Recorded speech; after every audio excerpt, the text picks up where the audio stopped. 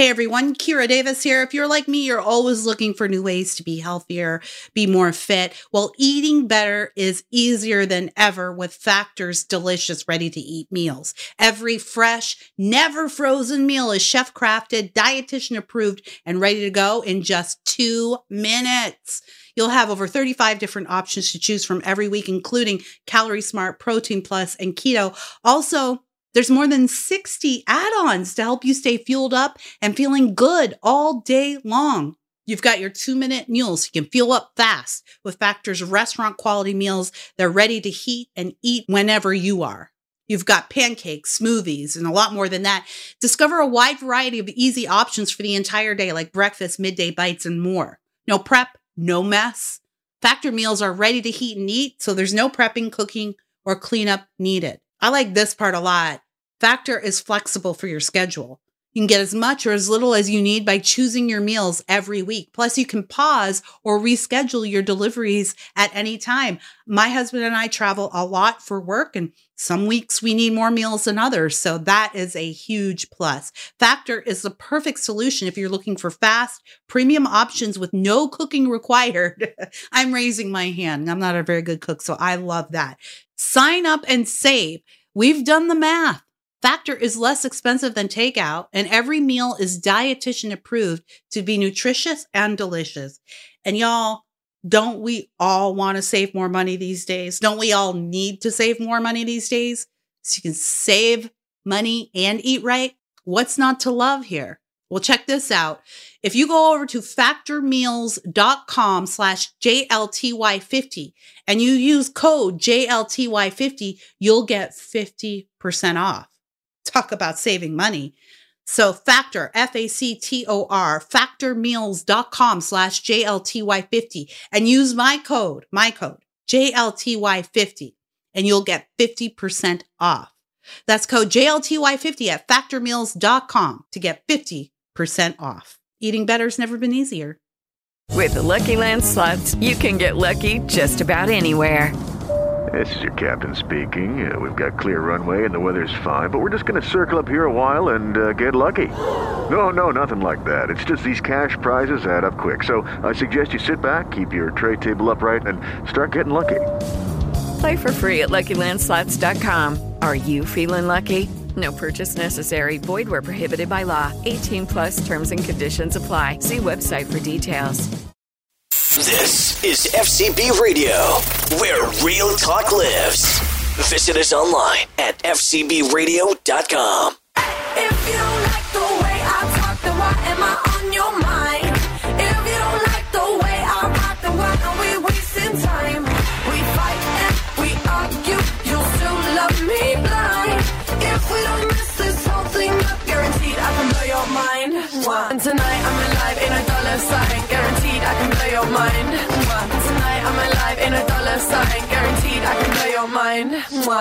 Hey everybody, welcome to another edition of the Just Listen to Yourself podcast with Kira Davis. I am your host, Kira Davis, of course, and this is the podcast where I take hot topics of the day and I take their talking points, the most popular talking points related to those topics, and I draw them out to their logical conclusion, because I believe that we don't really stop and listen to ourselves enough. And sometimes when we take our opinions and our thoughts about an issue and we actually take the time to dig into them and draw them out to their logical conclusion, sometimes our minds change. Sometimes we're not saying the things that we think we're saying, or sometimes we become more confident in what we believe. So this is a thought experiment. It's an exercise in persuasion. And I have to thank everybody who's been with me on this journey so far. I am so heartened by the month-to-month responses to this podcast.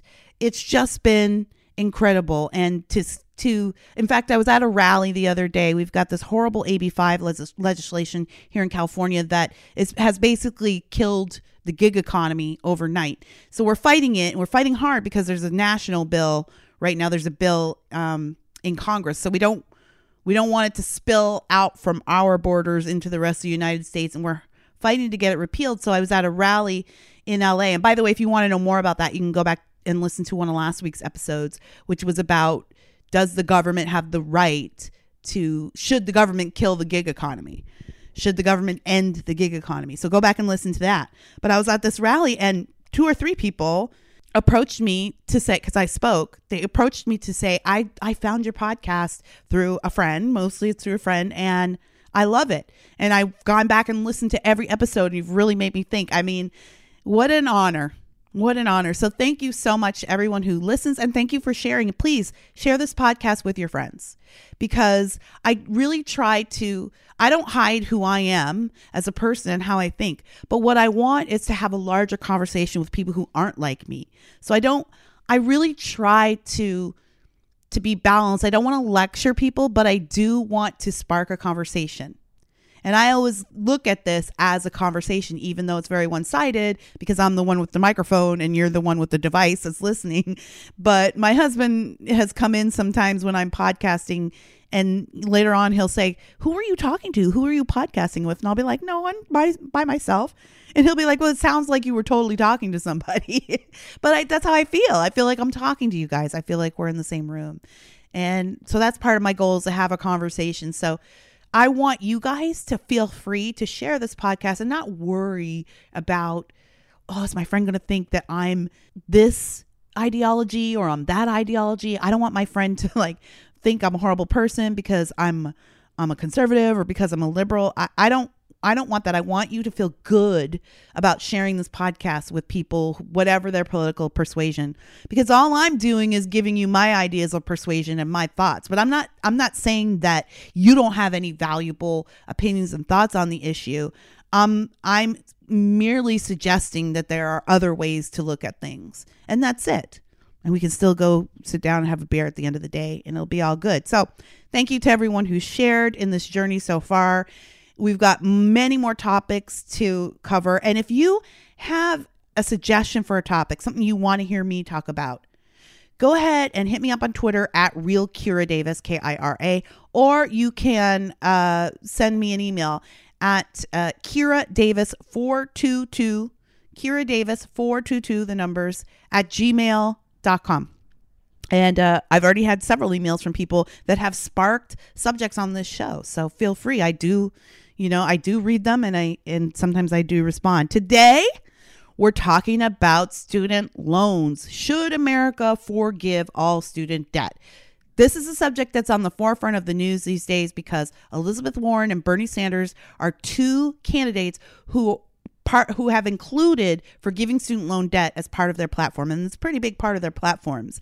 And Elizabeth Warren was confronted by a father the other day on a campaign stop who asked if under her plan, he would be reimbursed for the loans he had already paid off for his daughter. And her answer was no. And she got into a little bit of a publicity kerfuffle over that. But I thought, well, this is a good topic to talk about.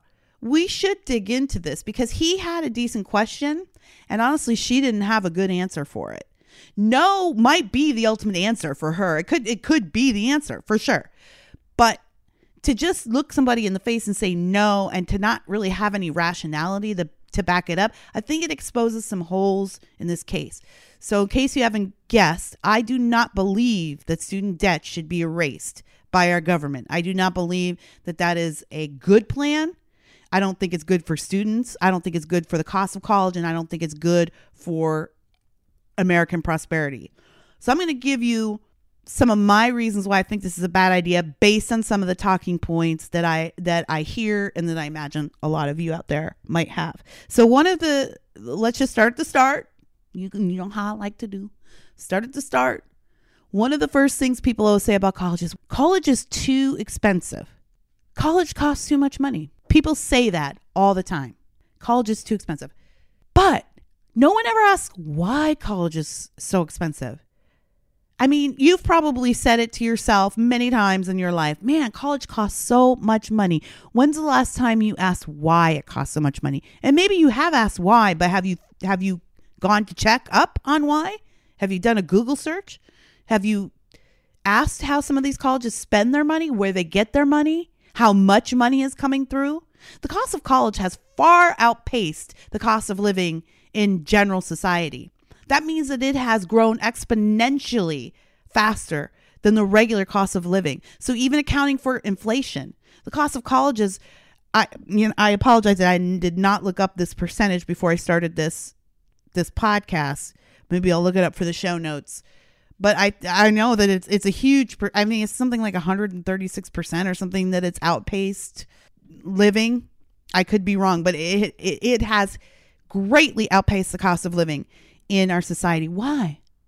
Well, I think it's a good question to ask, or a good place to start when asking why college is so expensive is how much money is going through college in the first place. I don't think people imagine that colleges are making as much money as they are. So I started with the top echelon of college, which is Harvard University. And it's pricey, as you can imagine, but there's a reason, right, that it costs so much. Harvard is one of the best schools in the world. If you get an education at Harvard, it opens a lot of doors for you. So they're selling a product that is very valuable. So already you're like, okay, well, that's fair that it's going to cost a little more than the average school. Fair enough. Well, Harvard has an endowment fund. Every college has an endowment fund. An endowment fund is a permanent fund that's kept in trust. So it means that it never goes away. It's forever. And you can never withdraw that money, but you live off the interest of it. So every year, the investors for the fund make their investments with the money in there. And then in theory, those investments pay off plus the interest. And that goes back to the school or the charity or the organization. So Harvard has the largest endowment fund in the United States for any university at $40 billion. $40 billion. That means they're at about close to $2 billion in revenue from that a year. So that's from interest and from investments. That's a lot of money. Now, I know a lot of you are like, well, $2 billion isn't really that much, but this is how desensitized we are to spending these days. We never actually take a look at what these numbers mean. Our government has debts in the trillions, and that's almost unimaginable. So when you see the number billion, you think, well, there's a few billionaires in the world, and a billion's not that much these days. But I implore you to remember that 1 billion has 9 zeros on it. That's more money than you can imagine sifting through. So, put that aside. $1 billion is a hell of a lot of money. It really is. And Harvard gets 2 almost every year from this endowment fund, not to mention all of the donations from alumni and incoming parents who want to, grease the wheels a little bit for their kids. I think last year they recorded about $500 million in donation. Well, Kira, still, Harvard is an expensive school to run. It's probably on premium property by this time in 2020. They offer a lot of elite programs, and the opportunities you get from being at Harvard, you can't get anywhere else. And they have the top professors and the top sports teams and the top equipment, the top of everything. So it's obviously going to cost a lot. Okay. I mean, that's fair. But how much? Do you know what I mean? How much does it cost to run Harvard's campus a year? Do you know? You should look to see. I did a little bit more math. I looked to see how many students there were at Harvard. There are 22,000 students across the Harvard family. Then I looked to see how much the tuition was at Harvard. It's $51,000 a year listed on their website. A little more than that, but for the sake of math, we'll leave it at 51,000. Well, I thought, okay, well, how much are they bringing in tuition? 51,000 times 22,000 is $1,122,000,000. So now we're up to over $3 billion a year, just coming in. That has nothing to do with the products they sell, the gear, all the sweatshirts, anything that's branded with the Harvard name is copyright. That's money in their pocket. So, there's just so many things that they make money from. All of the games that are played. You have to buy tickets to the games. You have to buy tickets to see the shows. There are just so many ways that they're building and getting income. That's a lot of money coming through the system. Now, I hear what you're saying. Well, Kira, $51,000 is a lot of money, But those kids, probably a lot of them, probably most of them aren't paying the full $51,000. Probably most of them have some kind of scholarships, and then they've got loans. And so really what they're paying is like $25,000, probably half that. Okay, that's fair. But I just gave you a number, $1,122,000,000. Even if you halved that, that's still a lot of money coming in for tuition. Not to mention that this is the other thing. This is here we're getting into the nitty-gritty here. Why is that number $51,000? If Harvard knows that basically what's going to happen is half the kids are going to get loans, half the kids are going to get scholarships or some kind of grants, and most of the kids are only going to be able to pay $20,000 at most out of their own pocket, then why do they make it that high in the first place? If they know everybody else is going, they know almost everybody is actually going to only be paying half that, why does Harvard cost $51,000? Ask yourself, are you seeing the answer? Is it coming to you right now? It's good business. Anybody trying to sell a product does that. You list the product at a higher value than it is. And if it's a product that people can negotiate for, then you list it high and people come in low, or it seems low. And so when they come in low, then you can go lower without losing your profit. Did I explain that well? I'm not an economics professor, guys. I'm just a talker.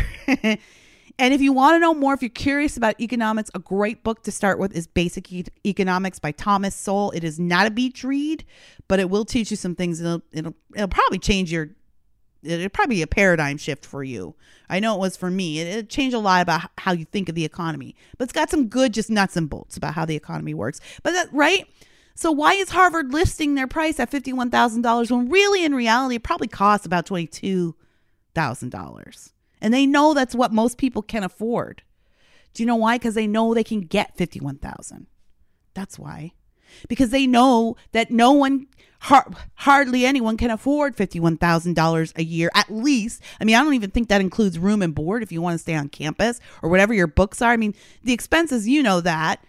It's not just tuition. They go up and up and up. But Harvard knows that the average student's probably only going to pay $22,000 to $25,000 a year for college out of their own pocket, so to speak, using air quotes here. So they charge a $51,000 because they know they can. And then the people who don't qualify for loans because they make too much money or whatever, they're from another country or something, the people that can pay that $51,000 will pay that $51,000. And also, every time the government says we're increasing money for student loans, we're increasing money for Pell Grants, we're increasing money for state scholarships, the school raises their costs because that's more free money coming in. Do you see how this works? The costs go up when the free goes up. Because then Harvard knows, oh, okay, great. Now this year students are going to have access to $27,000 in student loans and government aid. So we can raise the price to $55,000 because we've determined that the average student can actually manage to muster up $22,000 to $25,000 a year. Do you see? It's math. It's numbers. All the numbers push each other. We can't live in this world. Economics doesn't respond to your ideals. Numbers don't respond to your feelings.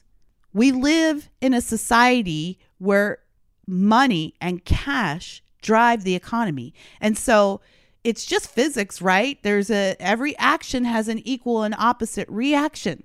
Every time we pour more money into the student debt system, the cost of school goes up.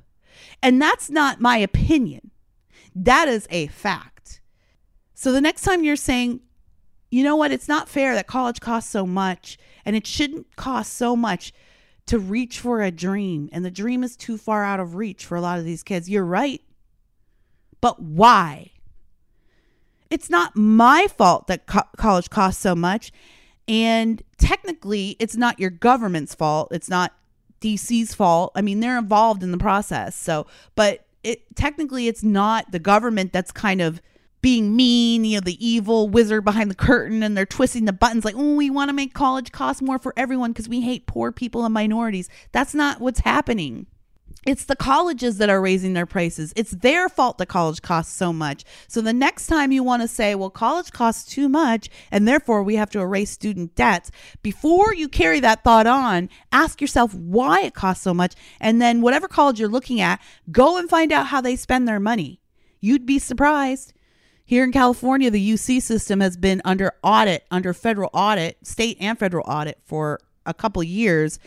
And, the UCLA chancellor, who is Janet, what's her face? She used to work for Obama. Can't remember her last name now. It's slipping my mind.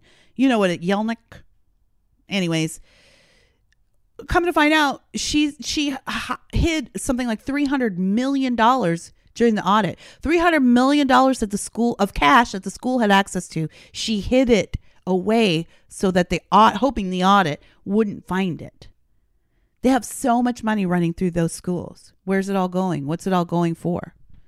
So yes, college is expensive, but ask yourself why next time. Okay. And what happens when the cost of something, when something is free, right? The value is lowered. And then the provider can respond accordingly.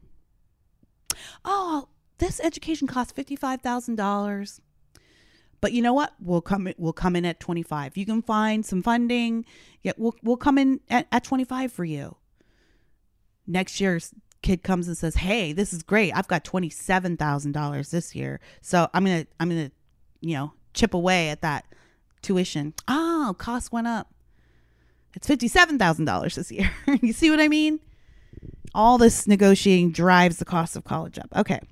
Hey everyone, Kira Davis here. If you're like me, you're always looking for new ways to be healthier, be more fit. Well, eating better is easier than ever with Factor's delicious, ready-to-eat meals. Every fresh, never frozen meal is chef-crafted, dietitian approved, and ready to go in just 2 minutes. You'll have over 35 different options to choose from every week, including Calorie Smart, Protein Plus, and Keto. Also, there's more than 60 add-ons to help you stay fueled up and feeling good all day long. You've got your 2-minute meals. You can fuel up fast with Factor's restaurant quality meals. They're ready to heat and eat whenever you are. You've got pancakes, smoothies, and a lot more than that. Discover a wide variety of easy options for the entire day, like breakfast, midday bites, and more. No prep, no mess. Factor meals are ready to heat and eat, so there's no prepping, cooking, or cleanup needed. I like this part a lot. Factor is flexible for your schedule.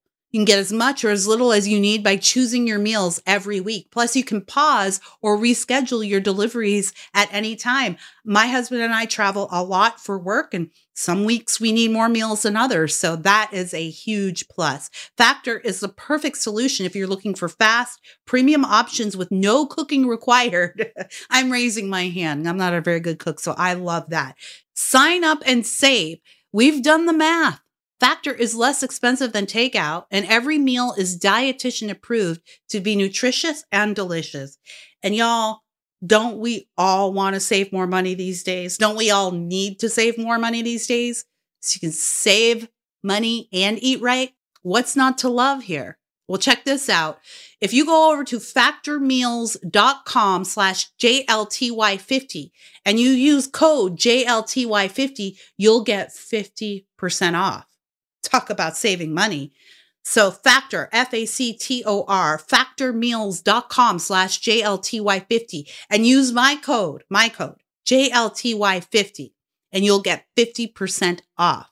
That's code JLTY50 at factormeals.com to get 50% off. Eating better's never been easier. Lucky Land Casino, asking people, what's the weirdest place you've gotten lucky? Lucky? In line at the deli, I guess? Aha, in my dentist's office. More than once, actually. Do I have to say? Yes, you do. In the car before my kids' PTA meeting. Really? Yes. Excuse me, what's the weirdest place you've gotten lucky? I never win and tell. Well, there you have it. You can get lucky anywhere, playing at LuckyLandSlots.com. Play for free right now. Are you feeling lucky? No purchase necessary. Void where prohibited by law. 18+. Terms and conditions apply. See website for details. Education is a right. This is what a lot of people say. Education is a right. Other countries like Canada, where I was born, Australia. People love using the Scandinavian countries as examples of socialist paradises, but colleges, university there is free. Because education is a right, and so you shouldn't have to pay for a right. I'll humbly disagree. Education is not a right. It is a privilege. Education actually isn't a specific right that is enumerated in our Constitution, but a lot of people will extract that idea from the text of the Constitution when it says, the pursuit of happiness. And the pursuit of happiness, for a lot of people, that covers a lot of stuff. The pursuit of happiness, pursuit is chasing, right? Not being followed. So happiness doesn't follow you by the government, releasing happiness into the wild. Happiness, go chase after that person. No, you are pursuing happiness. That denotes something that you have to do. So happiness is not given to you. Happiness is the thing you pursue. So the pursuit of happiness isn't people just showering you with all of your needs to make you happy. That's not what it is. But some people interpret the Constitution like that, and they do that for education. But education is not a right. Education is a privilege. We just spent 20 minutes or so talking about why college costs so much. And I broke down some of the basic numbers for you. And I said it's business. It's sales. They're selling a product, this elite education, and you're buying it. They come in high, then you come in lower, and then they drop down. But really, it hasn't cost them much more to drop down to meet your price. They just list it high so the people that can pay that much will. But they know that the actual cost of the education is probably about half that. That's business. You do it with your cars. When you negotiate for cars, you do it when you buy your homes. That's business. Well, Kira, education is a commodity. BS. It sure is a commodity. If it wasn't a commodity, we wouldn't be talking about how much money it costs in the first place. You wouldn't be complaining that it costs so much that you need to take out loans to go there. Absolutely. Why do we educate people anyway? Why do we have, quote, free? I use air quotes because nothing is free. Nothing is free, everybody. Somebody pays for it. But anyway, why do you think we have free public education up to grade 12? That was what the Canadian coming out of me. 12th grade. Up to the 12th grade. Why do you think so? Because we want our kids to be educated enough to go out into the world when they leave school, to be able to get a decent job, to have enough education to pursue some kind of comfortable lifestyle, or at least self-sustaining lifestyle. And then they become taxpayers and they pay into the tax base, and the tax base supports all of the other things we need and want from our government. So we're investing in our future by investing in education now, right? That's the very definition of a commodity. It's worth something. I don't know why people want to make everything free. Free denotes a loss of value. If you've ever worked in sales or worked around sales, you'll know a lot of salespeople don't like to use the word free. They'll say, oh, this is at low cost to you. No cost to you. No cost is the term they use for free, because free denotes a lack of value. It denotes a cheapness, because anything that is worth having is costly. That is nature. That is physics. That is an undeniable law of the universe. Anything worth having is costly. I've used that theme over and over again on this podcast. You can go back and listen to my podcast about tolerance. And I talk about what tolerance means and what it means to cultivate peace between divisive people. And I talk about how tolerance costs you.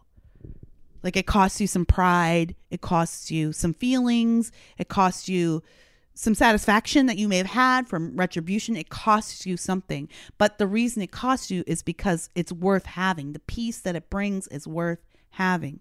To love someone costs you. You're taking a big risk when you love someone. You could and probably will at some point lose that person that you love. None of us gets out of this life alive. So you could have your heart broken. That person could hurt you. The person could cheat on you. Think of all the ways your kids, you have a kid. I remember that was one of the first things I thought when I had my son. I thought about all the ways this kid could break my heart. But that's the price of love. That's the cost of love. Is it love if it doesn't cost you anything? If you don't have to take that risk? The risk, the cost adds the value. I don't need to beat this dead horse. You get it. You guys are smart. When we make college free, we devalue it. And that is what we're seeing happening right now, isn't it? All these kids, these millennials particularly, have come out of college after 10 years of grad degrees and post grads, and they come out and they're like, my college degree won't even get me a job in the mailroom at Goldman Sachs. And now I need 2 graduate degrees to get a job in the mailroom at Goldman Sachs. That's because the value of the college degree has been diluted by making it so low,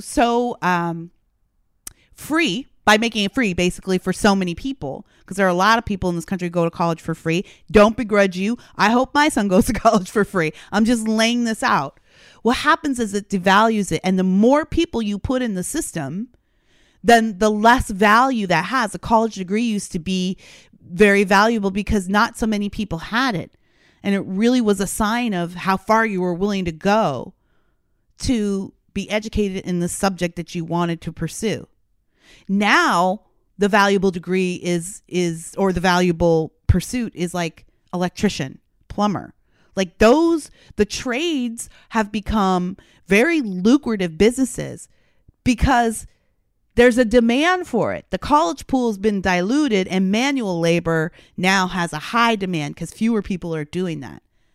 So the more people we throw into the college system on a free basis, on the basis of it being free, the more the value of the product gets diluted. This brings me to another point. I was going to do this point later, but since I got here now. Kira, everyone should be able to go to college. Everyone should be able to go to college. Nope, I don't believe that. Hear me out. I don't believe that. I don't believe college is for everybody. And we've gotten to this place in society where it's actually offensive to say that, which I find ridiculous. But if somebody says not everybody is cut out for college, what some people hear is, oh, you're not smart enough. Are you saying my son's not smart enough? Are you saying this or that? No, I'm not saying this or that. I'm saying not everybody's cut out for college. Not everybody's cut out for the suburbs. Not everybody is cut out for New York City. Not everybody is cut out for those, leggings that you're wearing when you really should be like covered up. You know what I mean? Like, we're not all suited for every lifestyle. And this idea that every kid is supposed to go to college, first of all, we could do a whole nother episode on what it does to the psyche of a kid when parents demand something of them that they simply are not able to deliver. I live in Southern California, so I have a therapist. I've had a therapist for a while, though, because I deal with chronic depression. Maybe I'll share more of my story on this show. It's not a secret. I don't feel ashamed of it. It's nothing weird. And I've been able to really control and conquer it over the last few years with a good regimen of therapy and healthy decisions. That being said, when I need to, I go see the therapist. I don't see him every week or every day, but sometimes I pop in if I'm having an issue. So, and we chat. He's actually I love my therapist. He's actually a fan of my writing. So when I came in, it was sort of a funny meeting. He was like, "Oh, you're that Kira Davis? I read you all the time." So one day we were talking about college. I was talking about sending my son off to college, and he said, I would say about 70% of my business in the fall is counseling families whose kids have bailed out of college and come home. And the parents are so disappointed because they feel like it's an indictment of their parenting. But really the main work we have to do is to convince these parents that your kid is not dumb and you have not failed. You've just chosen a path that they didn't belong in. And when you find the right path for them, they're going to find success. They're going to be successful. Not everyone is meant for college. What happens is you send kids who aren't ready for college, who don't belong there, who don't need that type of environment to succeed. And then they fail, and then they think they're the failure. And they wonder what they did wrong. Why are they so stupid? And it's not them at all. It's the environment. They don't belong there. Some kids need to go into a trade school and work with their hands. Some kids need to go and just get right into the workplace, get right into the employment field. Some kids need that. Some kids need an alternative type of education. They go abroad to study, or they join the military. Like, college is not the end all be all of how one is educated, and we've made it as such. And that's another reason why the price has gone up and up and up. Because the more we tell people they have to have this, then the colleges can just charge us whatever. It's just like your electricity. It can go up and up and up. You have to pay whatever they charge because you need them. You need your electricity. Unless you're one of those people who has managed to really grab the ultimate dream of living off the grid by yourself. I have that fantasy all the time. But for most of us, we need our electricity so the electric company can charge us whatever they want. We're at their mercy. So no, everyone doesn't need to go to college. If everyone goes to college, it dilutes the value of the college degree. And what the workforce needs is competition. And the idea that everyone has to go to college and should go to college and can't succeed unless they're in college, it removes competition and it dilutes the value. Okay. Greedy banks are taking advantage of students. Hear this one a lot. Big banks, big government, big pharma, big GMO, whatever. There's always some big corporations. There's always some big bad entity that is coming to get us. And we need the government to protect us from those big bad entities, which I find to be laughable. Because if there's any entity that has proven itself to be big and bad throughout history in any nation of any world, it's government. You know, I don't know why we just assume that our founding father, I'm getting distracted here, but whatever. It's my podcast. I'll do what I want. Our founding fathers did not design the Republican government. I don't mean Republican as in party. I mean Republican as in the type of government is. We live in a republic. So they did not design the Republican government to protect people from each other. The government was designed, the Constitution is a negative protector of rights, a protector of negative rights, I guess. That means that it's there to protect your rights. It's not there to give you rights. So it's not there to give you protection from anything. It's just there to ensure that those rights are not infringed. And we already talked about how education is not a right. It's not in the Constitution, and it's not a right anyway. Now there's healthcare, by the way, which we're going to get to. I know. Well, here's the other thing. I know. I can already hear you talking to me. What? I mean, everyone wants to be cared for when they're sick. Don't get me wrong. I would love for it to be free. I did live in, quote, free healthcare. I grew up in it. Nothing's free. Nothing is free. And sometimes you get what you pay for. You know what I'm saying? Do you get it? But the problem with making something free is that what you're saying is you're entitled to someone else's labor. So if big banks are being greedy and you want to make college tuition free, or you want to make student loans free by canceling student loan debt. So the trillions and trillions of dollars that these banks are carrying right now in debt because they've loaned to these students, you want to wipe that out. You're also wiping out the work of the thousands and maybe millions of people over the years that have worked at those banks to bring you this product, the product being the loan. You have an idea of some fat, like Dick Cheney looking brother up in his penthouse high atop Trump Tower, and his pants can't even button. He's so fat and greedy, and he's got, lobster juice dripping out of his mouth as he laughs his evil maniacal laugh. I've suckered all these people, all these students out of all this money. That's not what the big bank is. The big bank is people like you who get up every day. You get up at the crack of dawn, even when you're exhausted. You get dressed. You get your kids dressed. You get them off to school. You get them breakfast, get them off to school. You drop off the dry cleaning on your way to work. You go to work.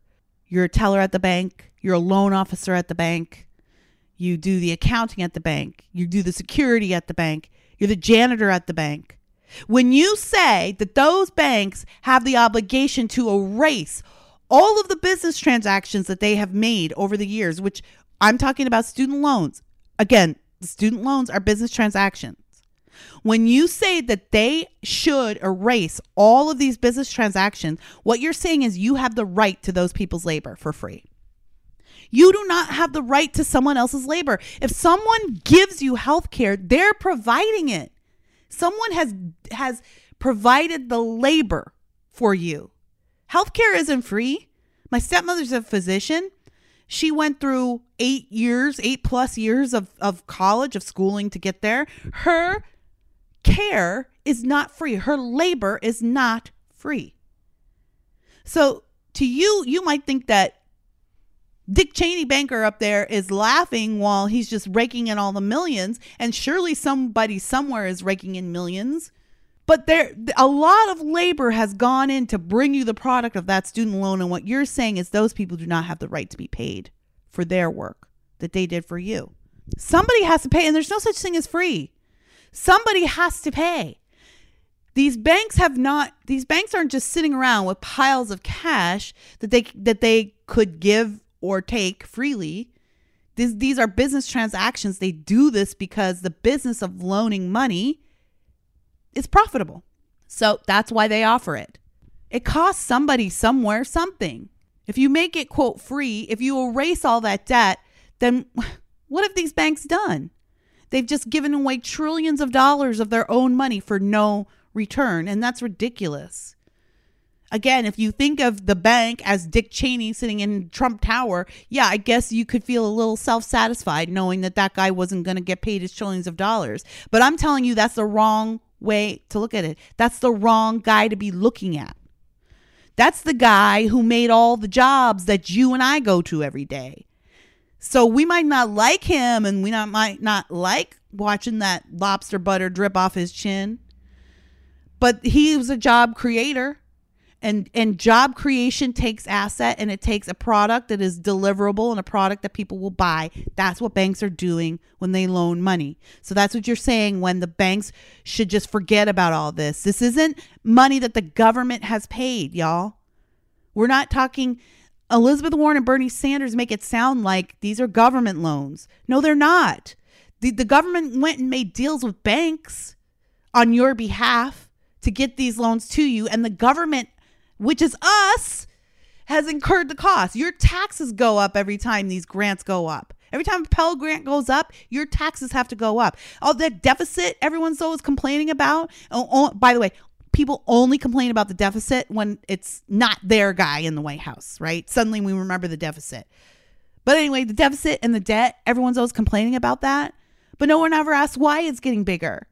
Every time the government you want Elizabeth Warren and Bernie Sanders to go do this. But if they go do this, and the cost of everything else gets raised because the government has to pay for it. It's not like the government is going and telling the banks, hey, give these kids this money at this interest rate or else. They can't do that, and they're not allowed to do that. What they're saying is give these kids this money at this interest rate and we will cover the rest. So again, I implore you to look at what does it mean for something to be free? If you want to forgive student debt, what exactly are you forgiving? Whose money are you forgiving? How does the government recoup the money that they have spent so that you could get that lower interest rate? The only way to do it is to raise taxes. Effectively, what you're saying is raise my cost of living at the other end. Raise my grandmother's cost of living. Raise my little brother's cost of living, who's not going to be in the workforce for another 15 years. Well, because I think this should be free. No. I know we want to look at the banks as big and bad and all this, but somebody has to pay for it. Do you understand? Somebody, somewhere is paying for it. And what happens is that trickles down. We call that the trickle-down economy. A lot of people don't like that word because I guess this is before my time as an American, but I guess this is Ronald Reagan's theory. And since we're all supposed to hate Ronald Reagan, it's a bad idea. But it only makes sense. It makes sense in every other area of your life. But what happens at the top trickles down to the bottom. It's that way with parenting. It's that way at your church. It's that way at your work. I don't know why we decided it's not that way with the economy. But if greedy old Dick Cheney in Trump Tower has to now eat $2 trillion in loan debt, he's got to restructure the business. Well, what do you do when you have to restructure? You start at the bottom and you cut all the fat at the bottom, and then you work your way to the top. That's just how business works. I don't care if you think that's fair. It might not be fair. I don't care if you think that's unjust. That's just how the market responds. That is business. That is reality. I'm a big fan of dealing with the world the way it is and not the way we wish it would be. So now you're asking him to remove thousands of jobs from people on the lower end of the scale because he's had to eat $2 trillion. Like, I'm beating a dead horse here. I get it. You get it too, I hope. Somebody pays for it. It's not free. It's important to remember that the act of taking out a loan from a big bank, from gross old Dick Cheney and Trump Tower, or from the government is a business transaction between two people. It is a voluntary business transaction between two people. You have a responsibility on your end to understand how it works, and they do too. They don't actually have a responsibility to educate you. A lot of places do, and we have consumer business bureaus, and we have a lot of apparatuses for protection for consumers. But at the end of the day, this is the agreement that you've entered into. You may complain about Apple's privacy policies or Facebook's privacy policies, but they have it all listed out. It's 400 pages, but it's there for you to read if you want to.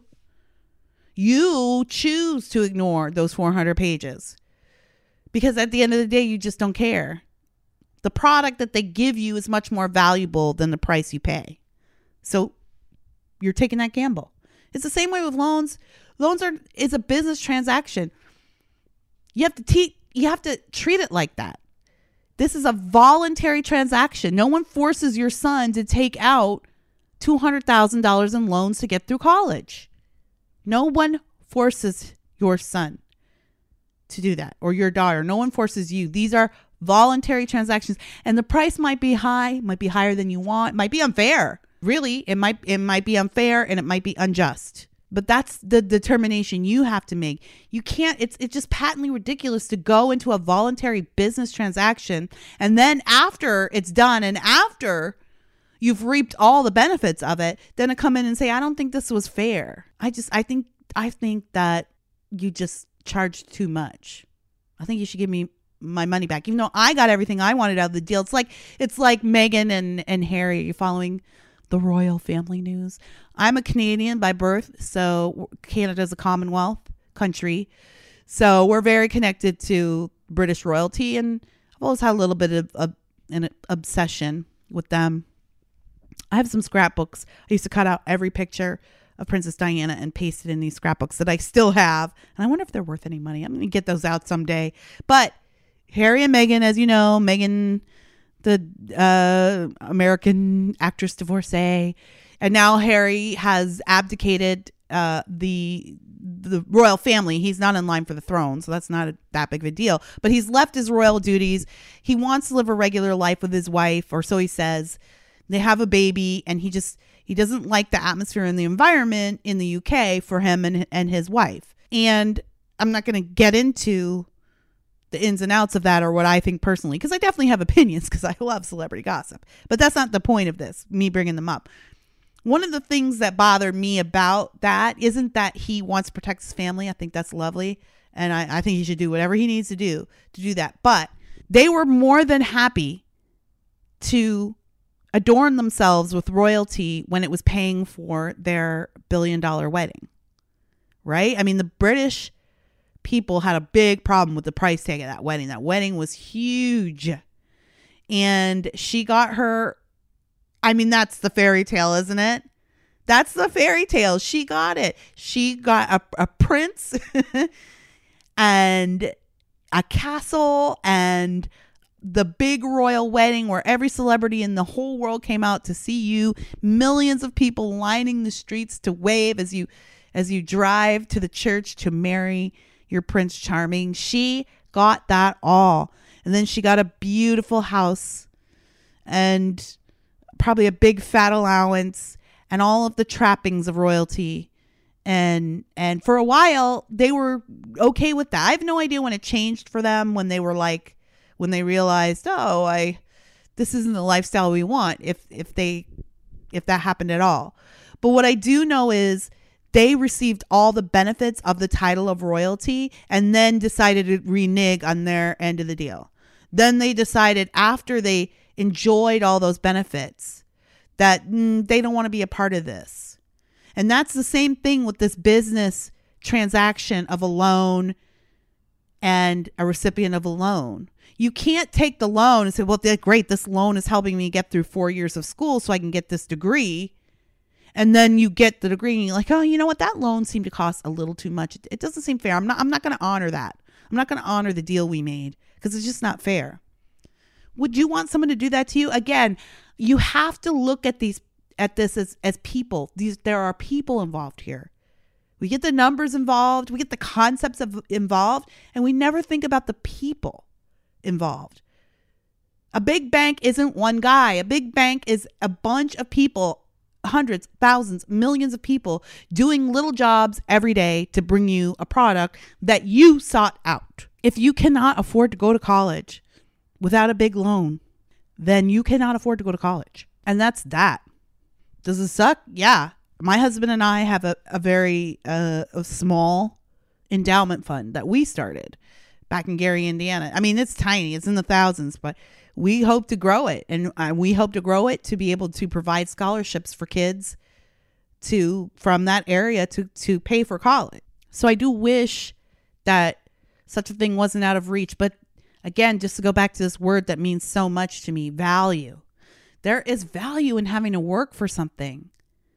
I paid my own way through college. And I got student loans. And I got some scholarships. And then I worked while I was in school. And I got out of there in 4 years. Like, I didn't waste my time and add a fifth or a sixth year. Like, I knew I had 4 years. I knew that I could scrape by for 4 years, and that's it. And that's what I did. And I valued the degree. I valued the experience of college because I had to work for it. I don't know what this is, this modern idea we have that people shouldn't be working for the things they want. That's crazy. That robs any accomplishment of any satisfaction, of any value.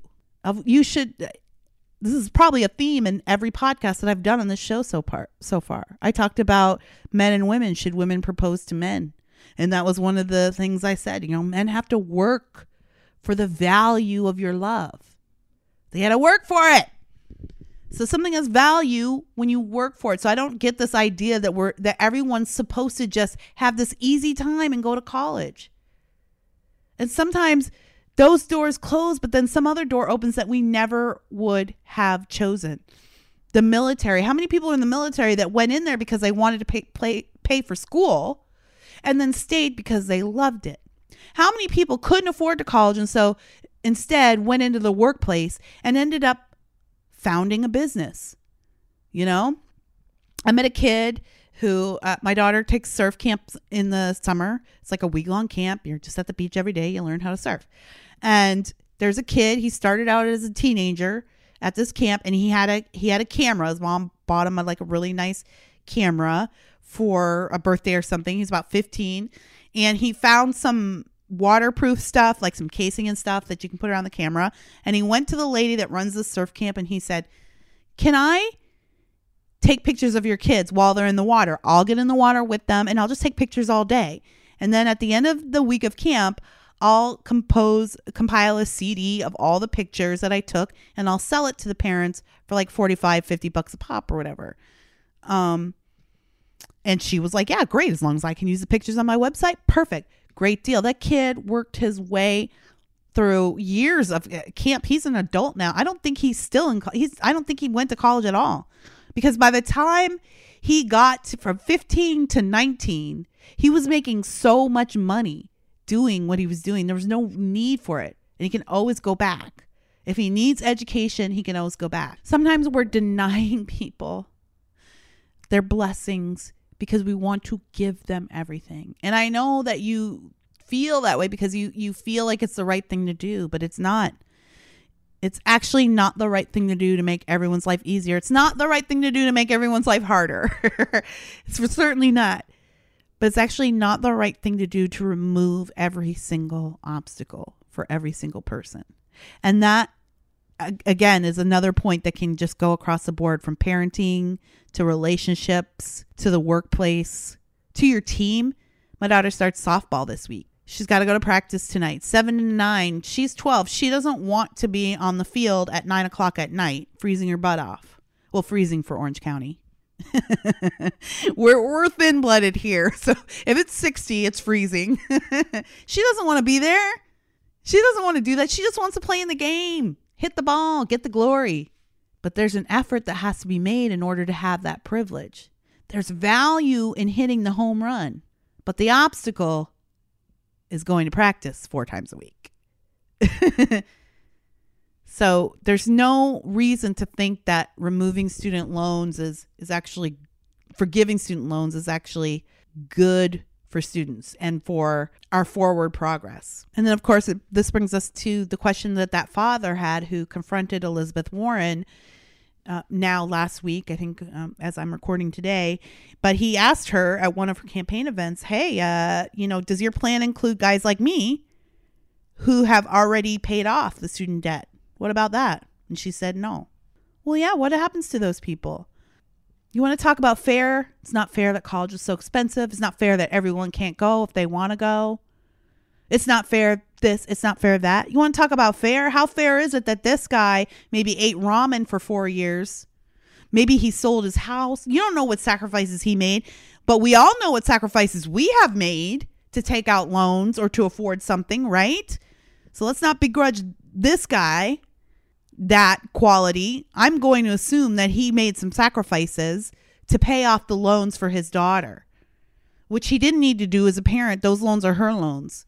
But you do a lot for your kids. So he made those sacrifices. So what about him? He's worked hard. What if he's just a mechanic? I don't know anything about that guy. I'm not going to assume that he's Dick Cheney in Trump Tower. I'm going to assume that he's the guy who cleans the trash in Trump Tower. What about him? What's fair for him? Does he get a refund? How come is it, well, if you just happen to pay your loans before November 2020, you're out of luck? You want to talk about fair? You want to talk about just? That's not fair. That's not just. What about the people who have already worked? By the way, have you asked yourself? I don't know if you're a Warren fan or a Bernie Sanders fan.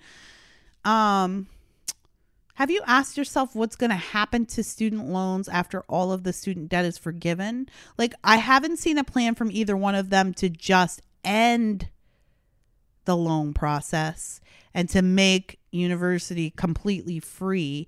They've both talked about it, but there's no plan. There's no technical plan on the table.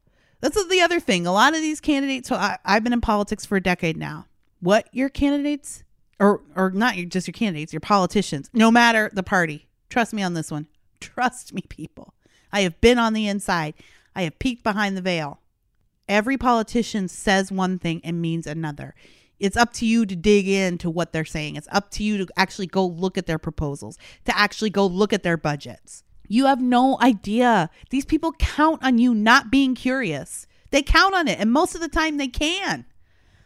So if you dig in, they don't have real solid plans for how that'll work. It'll just be like, well, we'll figure it out. We've paid for this. We've paid for that. We'll figure out how to pay for this too. So does the student loan system just end? I mean, to just forgive all student debt, but then continue the process of loaning to students. Is this a big cycle? Do we go, what bank's going to be in the loan business after that? Then who can give loans? Only the government. Well, how's the government going to fund the loans?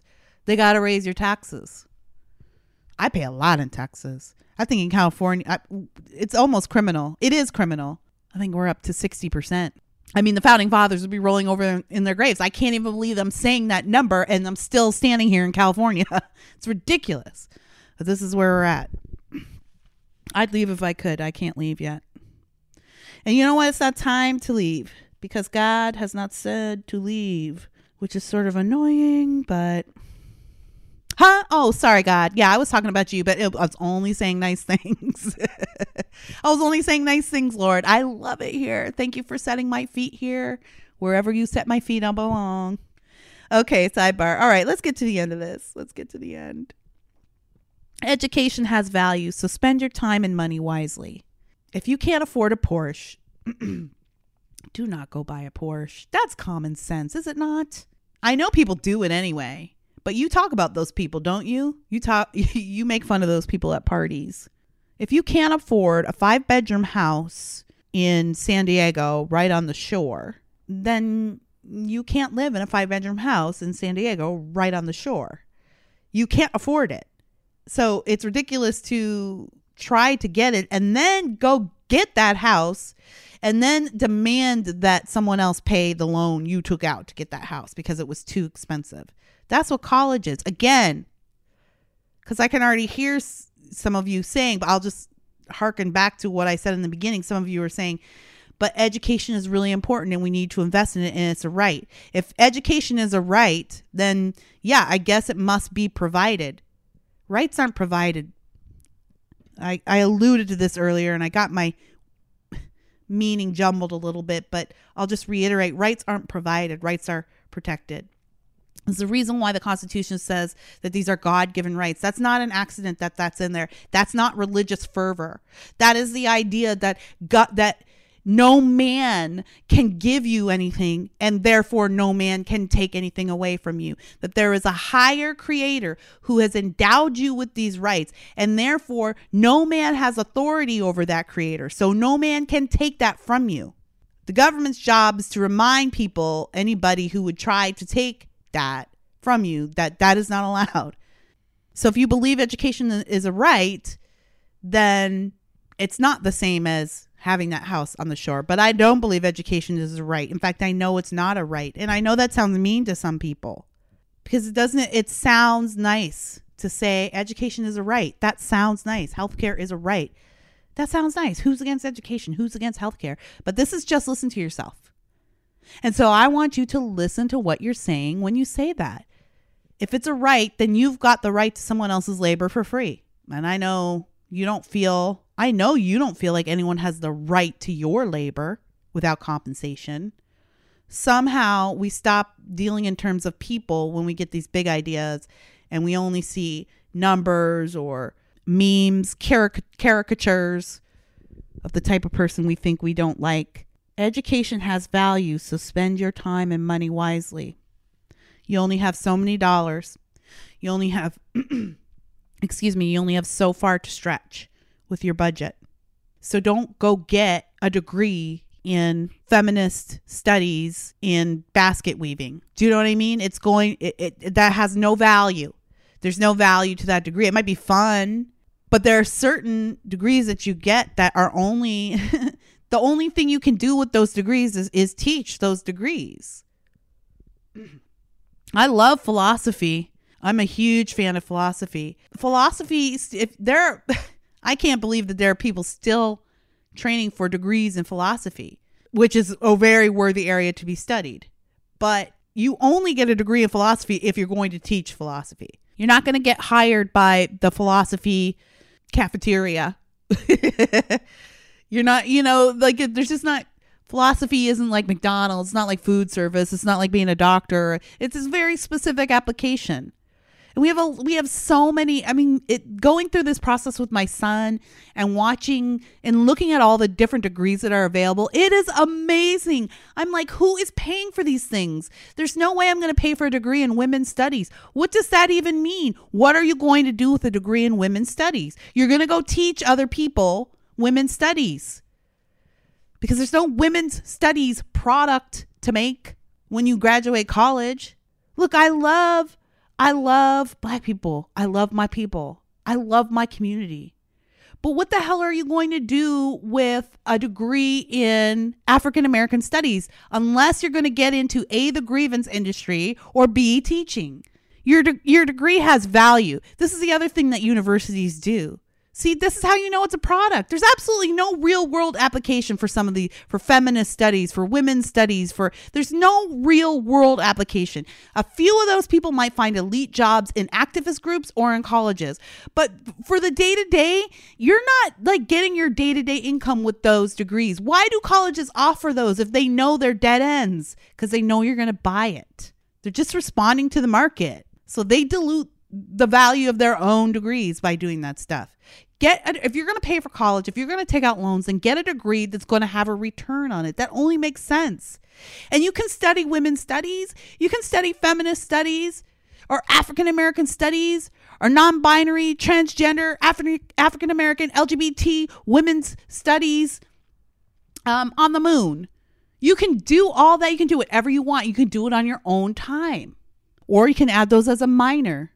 But don't go get a useless degree, pay $200,000 for it and get $100,000 in loans, and then come to me and tell me I'm supposed to pay your loan because you can't get a job with your dumbass degree. Parents, y'all got to stop raising these kids with the idea that they're supposed to go out there and change the world. Just raise your kids to go out there and be productive. There's something more world-changing than that. But these kids who grow up in this atmosphere that is their one thing in life to go change the world, and it's the only thing they can do, those are the people that become useless human beings. Because nobody with sense thinks they alone can change the world. Nobody with good sense. There have been one or two people. Even you want. I can hear some of y'all saying right now, Martin Luther King changed the world, not by himself.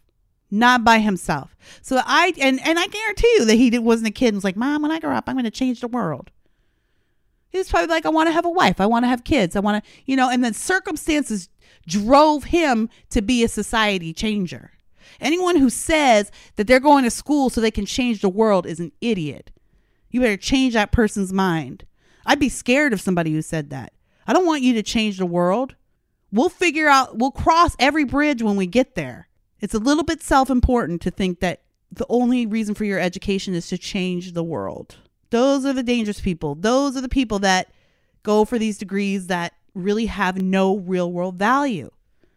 So don't get your education because you want to change the world. Get your education because you want to change yourself. There's a great point in, I haven't read this book, but I'm fascinated by Dr. Jordan Peterson. I'm fascinated by all the hatred for him. I mean, the man's a scientist. He's just a scientist, honest to God. It's no wonder he just had a mental breakdown. The way people talk about him, and it's like when you read his stuff, you're like, oh man, he's literally just a scientist. And he's just giving data, but it's the data that people don't like. So it gets labeled as some way, but he's got this his book 12 Rules for Life, but one of the rules is make your bed.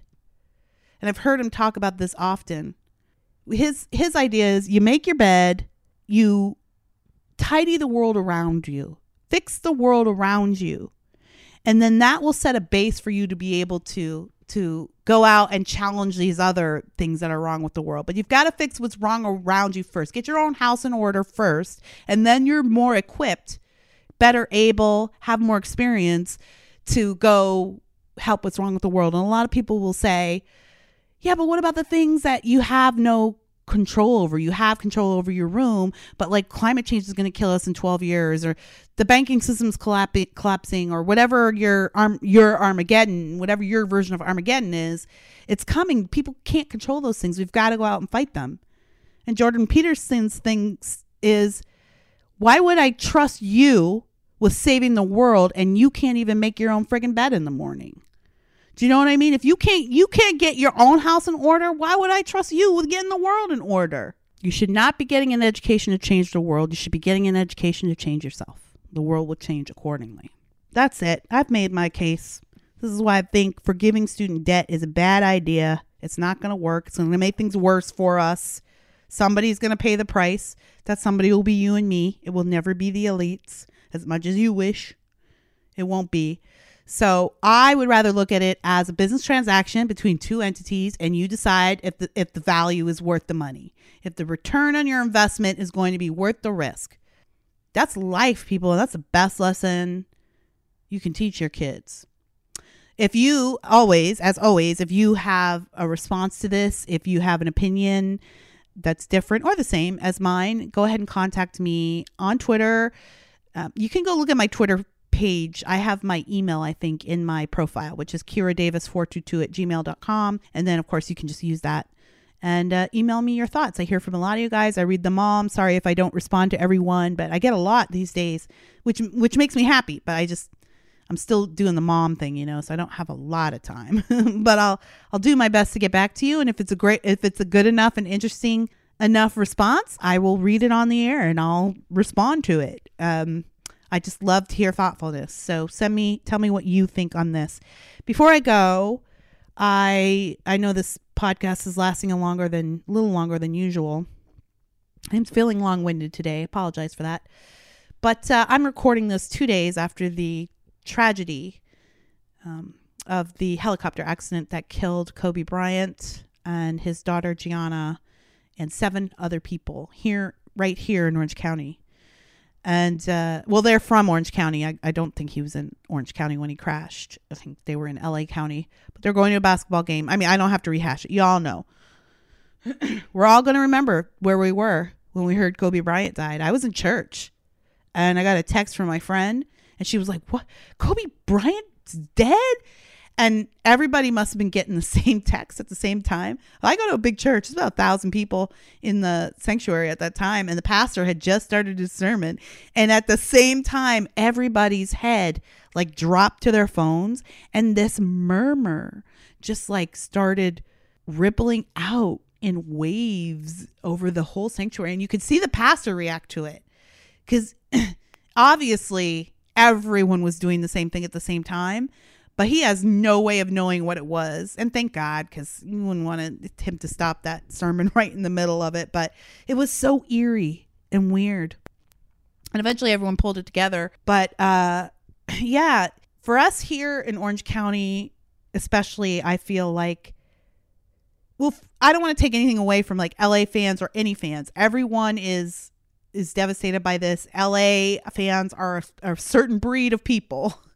And LA Lakers are family to people. So there's a lot of people genuinely mourning Kobe, genuinely mourning him. In Orange County, it's so weird though, because our county is so small. It acts like it's almost like a small town, because in this part of the world, everything's developed. So you're just really going there's not many demarcations. You're just really going from town to town to town, and your streets are just the border. In that respect, I think it makes us all a lot closer than people would think. And that 6 degrees of separation thing is like alive and well here in Orange County. It's crazy. It's crazy. But somehow everybody is connected to each other. And Kobe Bryant was no different. Everyone around here, because he lived in Newport Beach. That's why he had the helicopter. And I feel bad now because the joke around here is like, oh, you want to be friends with Kobe so that you can fly over the LA traffic. How do I meet Kobe so I can be his friend? It's not funny anymore. But it's such a tight-knit area. Everyone's got a connection to the family in some way, especially if you have school-age kids. Like my kids you'd be shocked to know some of the people my kids go to school with. I won't bust everybody out. I don't want everyone to know where these people live, but it's not uncommon to go to school with the children of celebrities around here. It really isn't. And everyone's got a story of how they were connected to someone on that helicopter. My husband's boss was friends with the pilot. My daughter's friend was friends with one of the girls that went. And I'm like, everybody has a story like that around here. That's what I'm trying to say. Everyone's so connected. Everyone has a story, and it's been devastating. My daughter was saying in school yesterday, they spent a lot of the day doing tributes to Kobe. A lot of kids who play sports have played with Kobe's daughter. And it's a tragedy beyond measure. It's a tragedy because he is a public figure, and in that way, public figures become sort of a unifier for all of us. And that's why it feels so much more devastating to lose a public figure like that than it would. I know sometimes on Twitter, people are like, oh, you don't even know the names of the guys that crashed in Afghanistan. It's like, it's not that we don't value that loss any less. It's not like we value that loss any less. But what a public figure like Kobe is taken from us, it reminds us at one time of our mortality. It reminds us of our shared humanity and our shared interests. It just feels like a little, in that respect, a little bit of the light goes out of the world, you know? Here's a unifier. I mean, he was just a basketball player. I'm sure he didn't mean to be a unifier. He was just doing his job. He's a great basketball player, but in the process became a great unifier because everybody loves sports. Everybody loves to be entertained. So I guess I just wanted to end with a word of sympathy and condolences for the families of the people who lost their lives on that chopper. I mean, one of the families, it was a mom, dad, and their daughter. They have other kids at home. You know, overnight, just wake up with no parents. Vanessa Bryant's kids don't have a dad, but one of these other kids, they don't have a mom or a dad or a sister today. So just a huge, huge tragedy. And it's hard not to feel moved by it as a parent. And it's hard not to feel for Vanessa Bryant, who has a small baby. And of course, 3 other girls. And my heart, I'm like you. I don't know what else to say. I don't want to drag this on. I just wanted to offer my condolences to the Bryant family and to the families of those who were lost on that flight. And I just wanted us all to take a moment to remind ourselves that as scary as it is to think about, we're not promised tomorrow. We don't get to choose our time. We just get to choose how to use it. So I hope you use your time and your finances wisely. And I will talk to you next week. And until then, don't forget, every once in a while, just stop and listen to yourself. Bye. If you don't like the way I talk, then why am I on your mind? If you don't like the way I rock, then why are we wasting time? We fight and we argue, you'll still love me blind. If we don't mess this whole thing up, guaranteed I can blow your mind. And tonight I'm alive in a dollar sign, guaranteed I can blow your mind.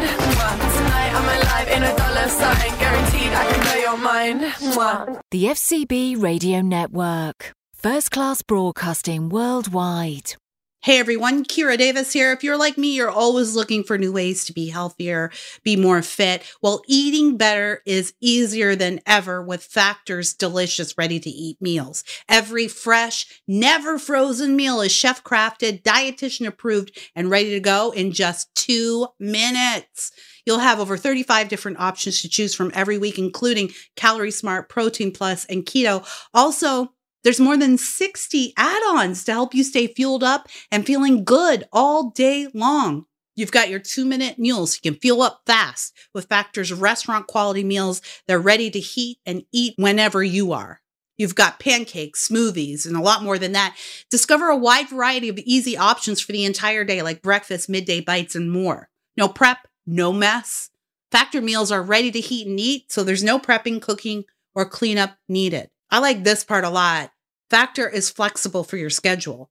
You can get as much or as little as you need by choosing your meals every week. Plus, you can pause or reschedule your deliveries at any time. My husband and I travel a lot for work, and some weeks we need more meals than others. So that is a huge plus. Factor is the perfect solution if you're looking for fast, premium options with no cooking required. I'm raising my hand. I'm not a very good cook, so I love that. Sign up and save. We've done the math. Factor is less expensive than takeout, and every meal is dietitian approved to be nutritious and delicious. And y'all, don't we all want to save more money these days? Don't we all need to save more money these days? So you can save money and eat right? What's not to love here? Well, check this out.